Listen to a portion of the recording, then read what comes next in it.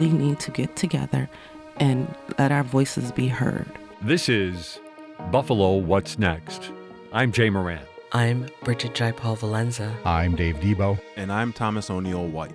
After May 14th, how can we afford not to talk about race? About education, about segregation, about humanity. Since the dawn of this nation, racial violence has existed. The way we have designed our society has a big hand in what occurred in that Tops Market. The suburban area, everywhere. We must work and teach our children. We need to make sure that we put more funding in our programs that help prevent gun violence and more money into art. If we're going to have some real healing, we've got to have space to tell some uncomfortable truths.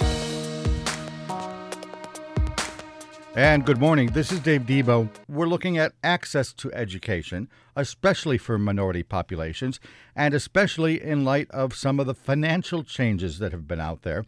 Is there a chance that the federal student loan program will make it easier for minority populations to end up accessing education? That's one of the things they look at the Education Trust. They're a group nationwide with a New York State chapter that does a lot of work on educational equity. They generate all sorts of reports across the entire nation, looking at each state and how well they are allowing access to education. And I want to take just a moment and talk to them a little bit about financial access. Brittani Williams is here. She's Senior Policy Analyst for Higher Education with the Education Trust. And Dr. Kayla Elliott is also here. She's the Director of Higher Education Policy for the Education Trust. Ladies, thank you both for joining us. Thank you for having me. I want to look at specifically what the Biden loan forgiveness program might mean in terms of educational access. Can we make an argument? Have either of you or the Education Trust made the argument that affordability is part of why educational attainment in communities of color? I can begin. This is Brittani. And in terms of educational access, while the student debt cancellation is a start, we believe that there is more work to be done, particularly around affordability. At the Education Trust, we have had conversations that include continuing to support for canceling at least $50K of federal student debt. But in addition to that, we believe that policymakers must, in absence of total broad-based debt cancellation, make significant improvements to the income-driven repayment plans. And in addition to that, make college more affordable by doubling the Pell Grant and creating federal and state partnerships that make public college debt-free. And so, again, while this is a start, the debt cancellation is an absolute piece of the puzzle. There are other pieces that need to be put in place for this act to actually be some reform in higher ed accessibility. Is financial ability to pay the number one issue in accessibility? I wouldn't feel comfortable saying that it is the number one issue in terms of access. I think there are a number of very real issues for every student, right? Whether that is the ability to pay, whether that is the ability to navigate being a first-generation student and understanding application processes. There are also a number of barriers in admissions put in place by institutions that keep a number of students out, whether that is undocumented students, whether that is students who have interactions with the justice system and are discouraged, either not allowed to apply or discouraged from applying. There are a number of barriers to admission and access. And affordability is absolutely a major one. I wouldn't go on record saying it's the number one without doing the research first. All right. And I also imagine, too, because of the way the process works, obviously, before you have to figure out whether you can afford it, you have to get that admission.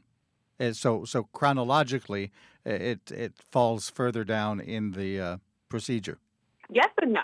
So I would think that the cost of college actually discourages many people from applying, right, or believing that it is a reality or attainable or affordable for them, right? So I think that might work for some, saying I'm going to apply and then figure out if I can afford it once I see my financial aid package, and hopefully get a financial aid package and an award letter that I actually understand, that tells me what's grants, what's loans, what's scholarships, and what the difference is. Because we know that standard financial aid letters are not standardized from institution to institution, and that we call it an award letter, but we know that they're not all awards and rewards and gifts. We know that much of that package can be loans for some students, right? So even the clarity and understanding the cost of college, once you have been admitted, isn't always there. So the forgiveness measure, it sounds like you're saying, and I get what you said earlier about the need for other programs, it sounds as if the forgiveness measure is not going to do a heck of a lot for increasing access. Am I right? You got to think about who borrowers are. A lot of these borrowers are parents of college students, are parents of students who may go to college one day, right? The oldest millennials are 40 now, right? And so we are thinking not just about our own access, but about a family's access and what this is doing for our family's wealth. We know that this measure has moved a number of African Americans in particular from negative wealth to positive wealth. So I definitely think that if we are talking about, is this an access program, we wouldn't call it that, right? Like this is about debt cancellation. This is about addressing a harm that was done, addressing bad debt, addressing loans that were built poorly, and programs that were supposed to provide relief that did not. This is about that for sure. But that relief will absolutely result in access for students who owe balances and now can return to school, for borrowers who are thinking about, like I said, returning to school or the education of their spouse, their children. I do think that it creates access in a number of ways. What else needs to be done, not so much on the financial front, but overall in order to ensure better access for minorities?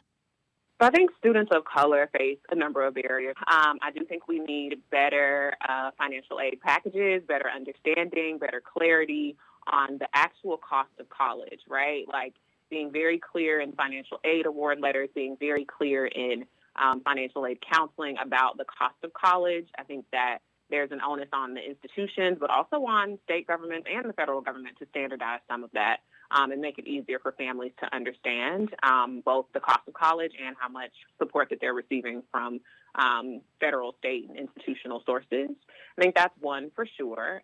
There are a number of practices, like I said before, around admissions and applications that institutions can put aside. One of those that's both access and that's like an access and affordability issue is application fees, right? Like, so students who cannot afford to pay the application fee to your college are meeting a very real barrier. So doing away with practices that keep students out, whether that is application fees, whether that is, as I said before, various students that are asked about their history, whether that is their potential criminal background or their citizenship status. There are just a number of things that institutions are asking or considering in admissions decisions that are not germane to whether or not a student will be successful that keep them out. Is this something that can and should be addressed through legislation, or is this something where you can just encourage colleges and admissions people to do more of the right thing?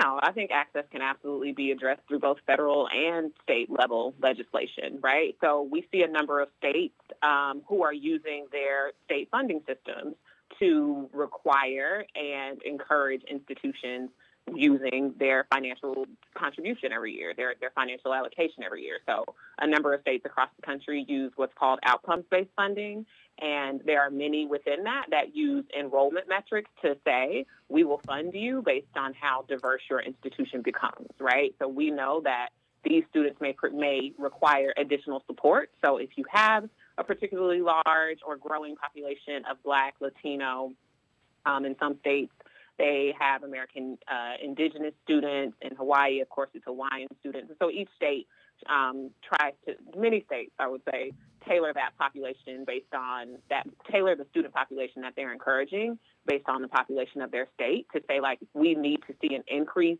in these communities of color. And so we're going to encourage institutions and make sure that institutions have the financial support that they need to support those students, right? And so that's one state level, one state level policy. States also have attainment goals that break down where populations are by race. So they say if our state is going to be competitive, if our state is going to have the career fields that we need, if we're going to have doctors, if we're going to have primary care physicians in rural areas, if we're going to have these career fields, if we're going to have those who work in tech, if we're going to have that, right, this is what our state needs to be successful. We need this number of degrees by this year. A lot of folks have said 60% of our population needs to have some level of post-secondary attainment, whatever that is. And we know in order to get to that goal, this is how it breaks down based on where all the racial groups in our state currently are, right? And so breaking that down and telling each institution where they fall and where they need to improve for the state to reach its overall goal, right? So I absolutely think that there already are, but there are absolutely more things and more policies that states can put into place that encourage institutional behavior, for sure. Define the scope of the problem. How big of a barrier is there overall to access? Are there numbers that can illustrate how many African Americans are not being admitted? Sure. So I would refer to Ed Trust's work. We have what's called the State Equity Report Card, as well as a report from a few years ago called Broken Mirrors. And then the Lumina Foundation also has a really good resource and tool. It's a and all of those resources are state-by-state breakdowns that tell you by state the Black population and the percentage of the population that has a degree, and then the gap needed for that state to reach its attainment goal, right? It also tells you, it doesn't tell you what the barriers are. That will require a lot more analysis outside of just like attainment numbers, but we do know what it is, and I think that's actually really powerful when you start with data, because you then have, you know where it is that you need to go. You know how far, that you need to go, and then you can start looking into very specifically the barriers in your state. We've been doing some work called the State Equity Audit and have been able to work with a very small number of states to do just that, right? To look at very specifically one issue and to dig into the why. I think every state's why is very different. Every community's why is very different. So if you are very specifically looking at African American males in the state of Florida, that is going to be very different than even Latino males in Georgia, right? But digging in deeper and getting into the why, once you already know who, right, because you have that data and you understand how many more Latino males need to have some form of post-secondary attainment in order for your state to reach their goal, but you also understand what that means for families, what that means for generating generational wealth, and just the ability to have access to the types of jobs that provide health insurance and benefits, and knowing that a high school diploma no longer does that. I absolutely think that there's a role for states to play in ensuring that institutions are doing their part. I've looked at that report just a little bit, and it looks like New York State gets low remarks for what you folks call ESEA, Equitable Social, Emotional, and Academic Development Plan. You're critical basically about how much implementation there is. The goal is there, but the implementation plans in New York State are weak. That, however, is just New York. In the entire report, there's really a range here of actions on discipline, on engagement, on anything that can contribute to or really restricts educational access for people of color. I think what's also a pretty large range is the investment in higher education. And so a lot of those initiatives require resources, right? And we've seen states that are willing to put the resources into their funding systems, the outcomes-based funding systems that I mentioned earlier, states that are willing to not only include metrics around students of color, include metrics around low-income students, but to provide premiums, right, and to ensure that there is both an incentive for institutions to enroll and support these students, but also the resources needed that they have to enroll and support those students, right? And so I do think, like, what goes in is very different, and so what comes out is very different as well. So I think more states seem to have the tax revenue, but also seem to have a better interest in supporting higher education and understanding what it means for the future of their citizens and for their states, economically and socially, right? And in terms of families in their communities, for sure. So for sure, there's a wide range across states. And it's indicative of a number of things, whether that's spending, whether that is just the value that they might place on college, or whether that is just the restraints that they have around getting things done. We know that it is harder in some states than others, for sure. And a couple times you've mentioned the idea of generational wealth. Forgive me, when I was thinking of this conversation, I was thinking primarily only of educational attainment. But I also now understand what you're saying about how paying for education can hurt me and my children eventually. Discuss that a little further if you can. Yeah, I'm going to kick it to Brittani, actually. In terms of the correlation between educational attainment and generational wealth, I can also direct you back to just the body of work that ATRES has been doing around how Black borrowers have been experiencing student loan debt particularly. We talk about how for Black borrowers, in terms of carrying student loan debt, how it has affected the generational wealth and as Dr. Elliott mentioned earlier, around being in the negative. And so if we couple that with the president's announcement around the debt cancellation, you can see how helping these families, helping the families lessen the burden of debt will now open up opportunities for them to be able to, pursue education attainment and things as such. So in our report that Brittani and some of our other colleagues have been working on a series around Black student debt, as Brittani referred to, we spoke with over 100 Black borrowers and then surveyed over 1,000. And what we found was startling, right? But also very reasonable.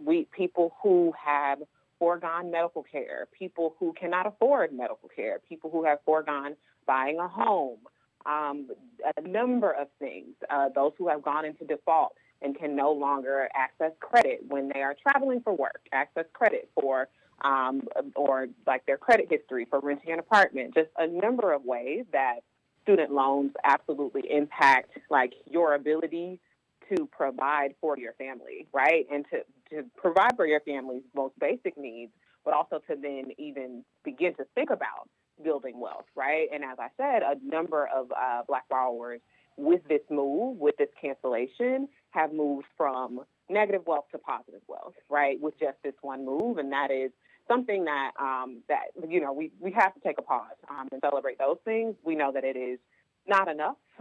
We know that we will continue fighting for more cancellation, for more and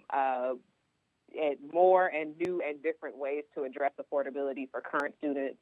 But I do think Brittani has a great report coming out around student parents and their affordability, and we'd love for her to share a little bit about that. So I think there's an argument there around what we've been saying throughout this conversation. Students have very different needs and that keep them from accessing and affording higher ed, and parenting students definitely have some of those unique needs as well. A cookie cutter is not going to do it. It's got to look at all the problems that individuals have and then solve all of those problems on an individual level, it sounds like you're saying.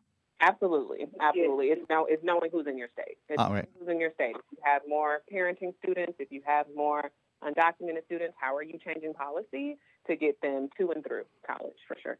All right, then, Brittani, tell me a little bit more about the specific challenges faced by student parents. Yes, and if I can back up a little bit, if that's okay, I also want to add to our conversation around our Black borrower work that ATRES has been doing. We also have a piece around how Black women experience student loan debt, and there is just copious amounts of data around how in terms of generational wealth, we can even take it a step further and talk about the racial wealth gap that is experienced by Black borrowers, and particularly in this piece with Black women, how we have fewer resources to repay student debt. And so when we're talking about generational wealth or, just a family unit, sometimes a lot of times the position that the borrower may hold in the family also may weigh differently from, one family to the next. And it's detailed a little bit more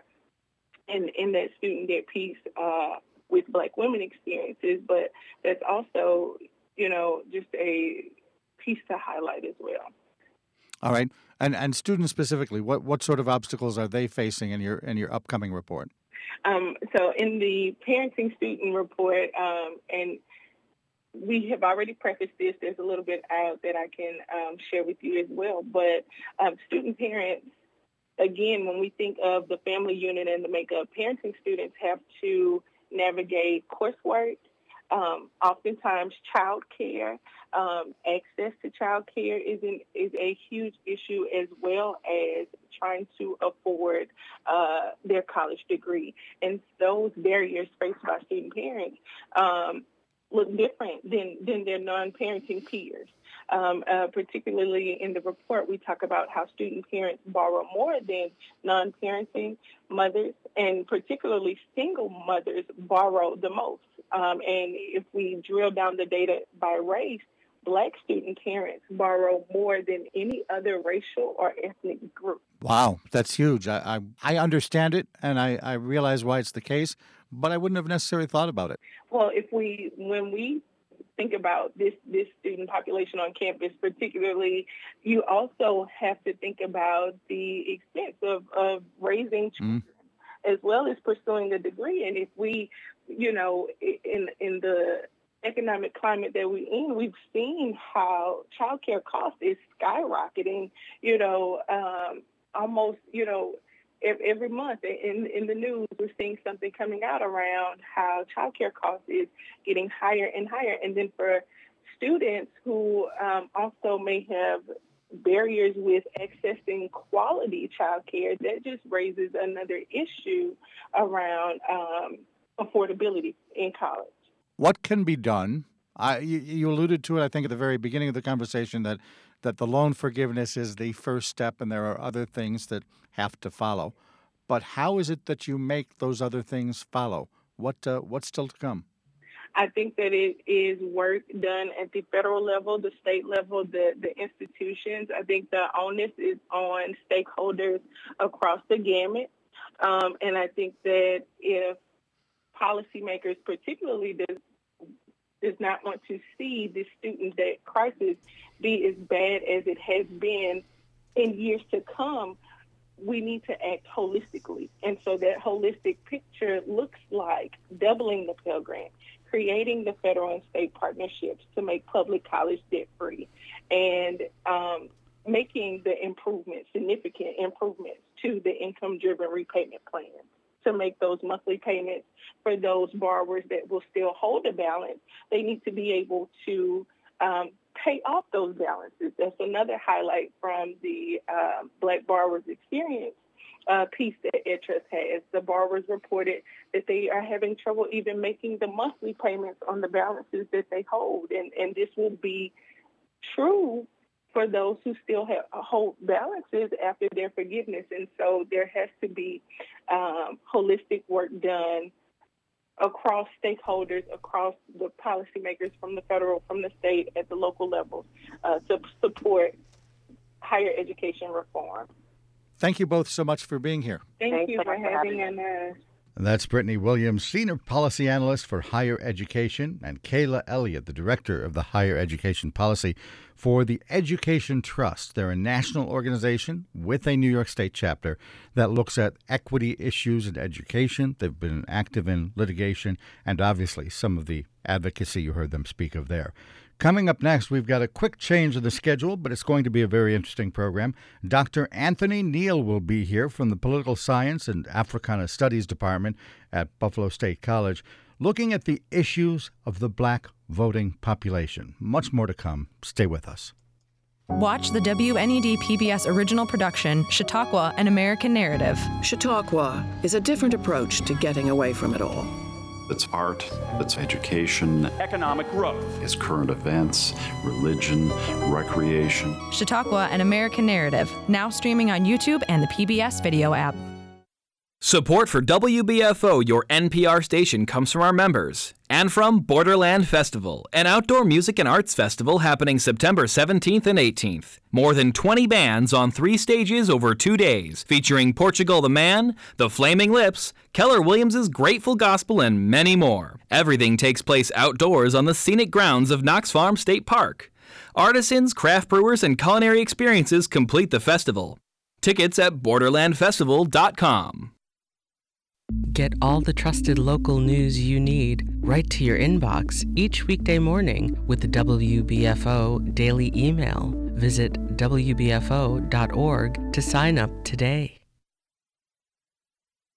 Support for WBFO, your NPR station, comes from our members and from Buffalo Commons Charter School, now enrolling K and first grade students for the 2022-23 school year. Buffalo Commons Charter School is a place where kids can engage with a rigorous project-based curriculum, develop strong relationships with diverse classmates, and discover a sense of purpose. Details and information at buffalocommonscharter.org or 716-222-0416.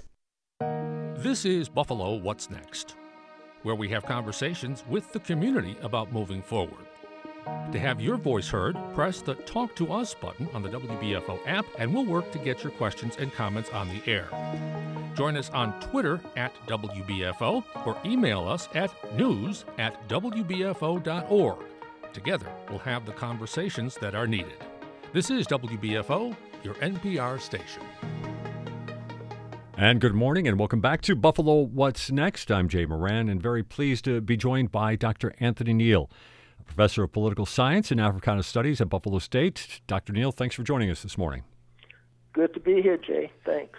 So much to talk about, both on a local and national level, obviously. Why don't we work out nationally, and then we'll work our way back into the local scene here in Buffalo. But first, let's just take a national, kind of a broad issue here. Here we are in the year 2022, a couple of years off from a national election, but also a midterm election coming up here. When it comes to the black voter, I mean, I don't know if we can necessarily speak monolithically about it, but what are you seeing as the key issues when it comes to the black voting public nationally? Ironically, you really can't speak of it as a monolith, but we do know that it seems like 90+% of the black vote has typically gone to the Democratic Party. Even though you do have some Republican candidates and some African Americans who are, going over to the Republican side, and even under the MAGA side, for the most part, black voters are with the Democratic Party. But the question then becomes turnout. Are they energized enough to actually go out and vote as they were in 2020 and 2018, for example? And that is, of course, always a good question. When it comes to midterms, of course, that's always really a big part of the concern. Midterms don't generally spark that type of interest. What, if any, are the issues that might be bringing black voters out to the polls this fall? Typically, as you stated, Jay, the midterms do not have that much interest, and that hasn't boded well for the incumbent party. I know Bill Clinton lost big during the midterms, and of course, Barack Obama lost big. Joe Biden, however, there's a question mark. Early on, Republicans were seen as taking over control of Congress. But as of late, with various Supreme Court rulings and, of course, the investigations of the former president just still on the horizon and still going on, some are starting to say that it seems like the tide may be turning slowly toward the Democrats holding on to Congress. Most certainly is an interesting development in that regard for sure. But there are looking across the nation, some really interesting votes or elections that are involving black candidates. And we're going to go to your native state of Georgia to talk just a little bit about that. I'm interested, the governor's race, Stacey Abrams, who of course has become such a luminary on the political scene here in recent years, running for governor. How is that shaping up right now, do you understand? Stacey Abrams is an excellent campaigner, and she knows her politics. But once again, it looked like it could be a close race. We're not certain in which direction it will go in, but right now it's not certain that the incumbent will hold on. But Stacey Abrams is a consummate campaigner. Just as in the Senate race between Republican Herschel Walker and Democrat Senator Warnock, who is the incumbent who achieved that seat the last election, but had to run again because it was a special. He came in in a special situation, so therefore he didn't get the full 6 years. But this election is for the full 6 years in that particular seat. Are you surprised at Herschel Walker's ascendancy in that Georgia election? I am surprised. I not really followed Georgia politics, that closely to even know that Herschel had become politically ascendant, if you will. I do remember his days as a college player and also with the Cowboys, but after that I somewhat lost track of him. But and particularly, I didn't know he was ascendant in Republican politics as well. And I find it, listening to some of his views, I find them quite amazing, his views. And in my way of thinking, I don't see how the election could be close based on views and outlook and policy issues. Senator Warnock is hands down far away the better candidate. But however, as others have stated, and I believe you've made mention to me sometimes, that the party, people simply vote party regardless as who the candidate might be. Interesting, though, you do talk about some of his views and some of his policy positions. How do they reflect, or how do they perhaps work in opposition to what has been perhaps the standard platform or the platform of progress for black politics in the United States? Yeah, just as you stated, black Americans are not a monolith, but we're constantly trying to figure out exactly what is the black perspective and what constitutes the black perspective, and what is of political interest to people of color in the electorate. Herschel Walker would make the case or make the argument that as a Republican, he is expressing diverse views, and he would make the argument that African Americans need not be dependent on government and should move more toward independence, entrepreneurship, if you will, moving away from government dependency as the typical argument against black support for the Democratic Party. On the other hand, Warnock would say that you need government intervention because some of the problems are just that massive that an individual or group can't solve them on their own. And most certainly become familiar with that discussion for sure. It is interesting to see somebody of Herschel Walker's notoriety, though, embracing that particular policy. Well, he has celebrity, but is that celebrity being put to the best interest of an African American electorate? What I like to say is, if you take someone's views and you follow them to their logical conclusion, where does that logical conclusion lead? Is it something that will advance the African American community or hinder? For example, with Supreme Court recent overturning of Roe v. Wade, and Clarence Thomas, who's the African American male justice now that we have Ketanji Brown Jackson on the court. His views are ultra conservative, probably the most conservative justice on the court, and he hasn't seen a piece of civil rights legislation yet that he would not overturn if given the opportunity. As an African American, however, but his rulings and his opinions and his decisions tend to go in the opposite direction. For example, when in Roe v. Wade, he did not stop there. He's the one who issued the declaration that we also need to consider other right to privacy issues as well. Interesting that we're getting to on this national level here. We were talking with Dr. Anthony Neal of Buffalo State, professor of political science and Africana studies. Dr. Neal, when it comes to these national issues, Joe Biden, of course, narrowly won the election on a lot of key electoral battleground states, of course, and a lot of that can be attributed to the black vote going in his favor. Is he living up to his promise when it came to wooing the black vote in 2020? From my assessment of it, as you know, when he received the endorsement of the congressman in terms of in South Carolina to go on and Clyburn, yeah, Clyburn turn everything around. Many African Americans are basically satisfied with his decision to address student loans.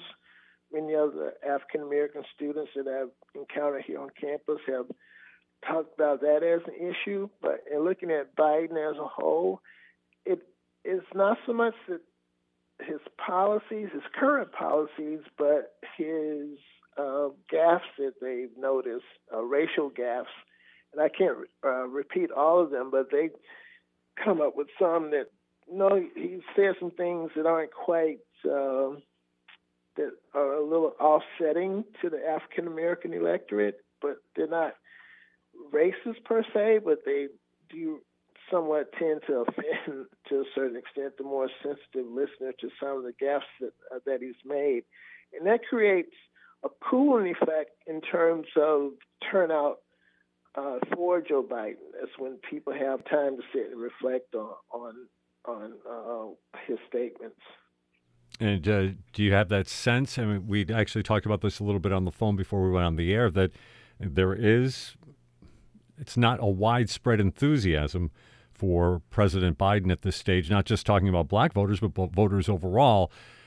You, as somebody who's standing here 2 years out from a national election, is it in the Democratic Party's best interest to be looking for a new candidate right now? Or, his was such a delicate coalition in 2020. You wonder if somebody else would be able to muster the same in 2 years. I actually believe it will be a mistake to attempt to replace Biden at the head of the ticket. National polls still see him defeating a Republican candidate, in the aggregate. So he's still, even though his overall numbers are down for his own approval rating in the head-to-head national election with the Republican candidate, as of now, he's still the best option that the Democrats have, even though it's not the same level of enthusiasm as Democrats had for, let's say, Obama. He's still the best thing that the Democrats have at the moment, until at such time as another Democrat could, reach that type of national name recognition and have people understand exactly who they are and what their policies are. I also find that when you talk about the black vote is also not that enthusiastic about the vice president, Kamala Harris, as well. Really? Some argued that when she was the Attorney General in the state of California, that some of her policies were led to a higher incarceration rate of African Americans, and that they didn't think she was that sympathetic to Black issues at that particular time. So her numbers are not exactly the highest either in terms of Black support for the ticket. It is interesting you mentioned that. I most certainly recall hearing that during the primaries when she was running for president prior to the 2020 election. It seemed like a lot of that didn't linger once it got into, she was on the national ticket as the vice president. But you're saying that is it still does kind of is attached to her, and that Black voters are not necessarily satisfied with her. I think when you look at that particular situation, if we go back to that time when she rolled out her candidacy, she had the best rollout of any of the Democratic politicians. There were about 20,000 people who turned out for her announcement that she was running for office. However, it seems like from that day when she announced up until and during the debates, the bottom fell out of her candidacy. I think what saved her was her national recognition and the fact that Biden, I believe, felt comfortable with having her on the ticket. He also wanted to shore up the constituency of Black females for the Democratic Party.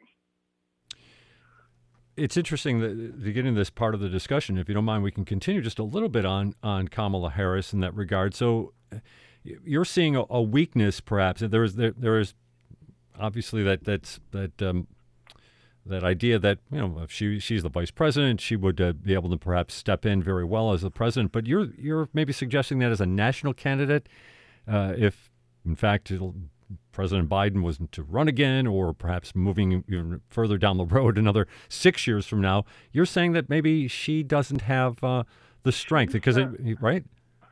Right, she's not assuring, I don't believe, to replace Biden. For we all know, the worst case scenario, if something were to happen to him health-wise, no doubt she is an able intellect who can step in and do the job, and I think do the job well as president. It seems like there's a different quality that's needed to campaign and a different quality that's needed to actually govern. I think she would be excellent at governing. She's not the best campaigner, but she would be excellent at governing. So you're saying that time from that moment that she introduced herself as a presidential candidate, the enthusiasm that was there, to the time when she really, did not do very well at all in the primaries, was she just? You don't think that she has what it takes, or at least at that time, type of experience? She has what it takes to govern, but not to campaign. Yeah. She's not the most enthusiastic campaigner, and I was a little surprised too. I was supportive of her. I had heard about her, but I had never really heard her give succession of speeches or what have you. And she was not the orator that I expected her to be. It's not that she's not good. It's just that her level of oration, I think, was not up to par as I thought. But I have no doubt when you've seen her sit in her Senate seat on the Judiciary Committee, and the question that she asks and her probing intellect, there's no doubt that she has what it takes to actually be president. But like I stated, it's getting that enthusiasm up that's the hard part. Yeah, I guess maybe history does show us that it's not always the biggest intellect that becomes president of the United States, right? Yeah, definitely. Dr. Anthony Neal from Buffalo State with us here, professor of political science and Africana studies. It gives us, obviously you follow, as a political scientist, you follow the national picture for sure, and how things work in terms of polling. But you also have access to an interesting focus group, students at Buffalo State College. What What are you getting from them? What are insights are you getting about the younger person when it comes to politics, and specifically when I would be really interested in hearing when it comes to black students for sure. In all honesty, is a lack of excitement, a lack of enthusiasm for people who are in leadership today. It's as if they, and ironically, they're focusing on policies that were in existence probably before they were born, but apparently they've been hearing about things, the negativity, like Joe Biden and the crime bill, for example, and as I mentioned to you, Kamala Harris and her track record in California, which predates their entrance onto the national scene, but they are basing their current assessment of these candidates based on past policies, and perhaps more so than the policies that are being generated today. Interesting, though, when you look at those policy issues, the reason is that the policies that people are addressing today are not race-specific policies. They are more general policies that benefit all communities, not just targeting one community, but all communities. And sometimes, if you don't explicitly pass a voter rights bill, if you don't explicitly pass legislation that clearly seems to focus on black issues, then sometimes it's missed that the policies that are being passed by Biden actually benefit community as a whole. For example, since Biden has been president, with some of the government monies paid out to individuals and what have you across the country, it stated that we looked around and child poverty has actually been reduced since Biden has been in office. And that benefits everyone. It doesn't scream black, it doesn't scream white, but it does benefit everyone across the board. But because it's not, say, specifically black, sometimes it's missed that it is a policy that can be beneficial to the African American community. Interesting also in your answer there, you talked about some of the voting rights acts and legislation that have had various levels of success across the country. Just getting into that, and as you follow it, is voting access, is it as under siege as it can be portrayed sometimes in the news? I believe it is. And just looking at Stacey Abrams, listening to her, she will tell you point blank that it's definitely the attempts at voter suppression are very real.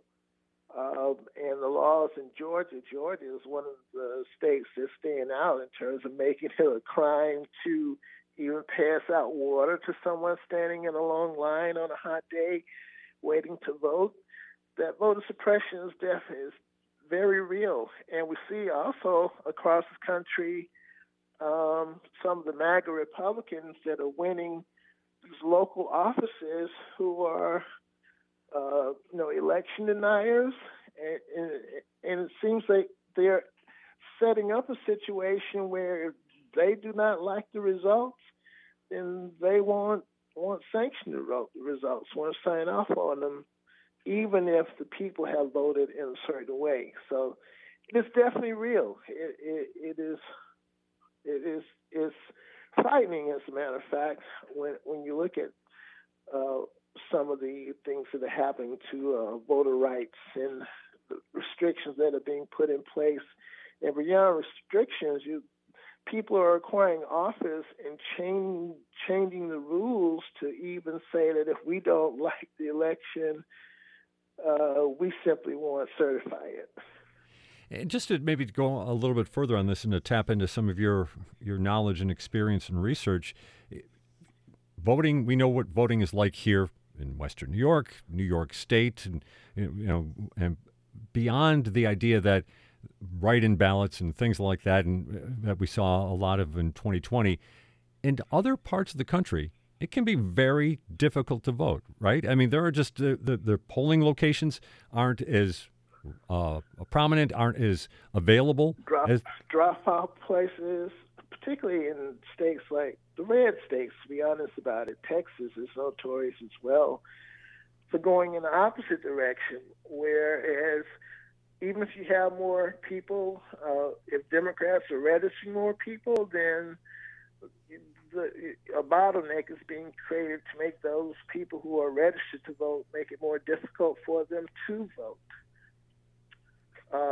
Souls to the polls and all these type election actions that were used are being curtailed just to make it more difficult. So voter turnout and enthusiasm for the Democrats or for Biden or for the Democratic candidates is very much important, because if you have these bottlenecks being created, these barriers being created, if you have a significant enough turnout or a strong enough turnout, it can overcome voter suppression efforts. But if the turnout is small to begin with, then it makes voter suppression much easier.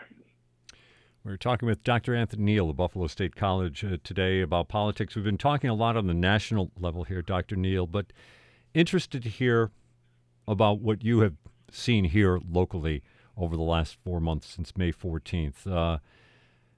Obviously, the community rocked by this, but just some general impressions that you have taken over the last couple of months here and what has been happening in Buffalo.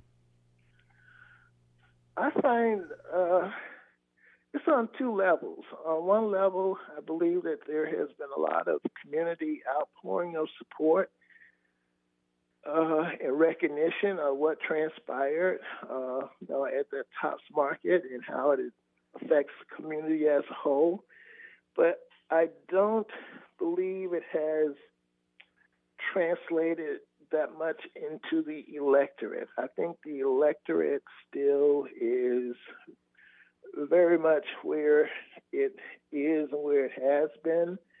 And here in West New York, even the issue of guns is still a divisive issue, irrespective of what transpired on May 14th. So, yes, there's community support, community recognition from the Buffalo Bills on to college teams, what have you, recognizing what happened.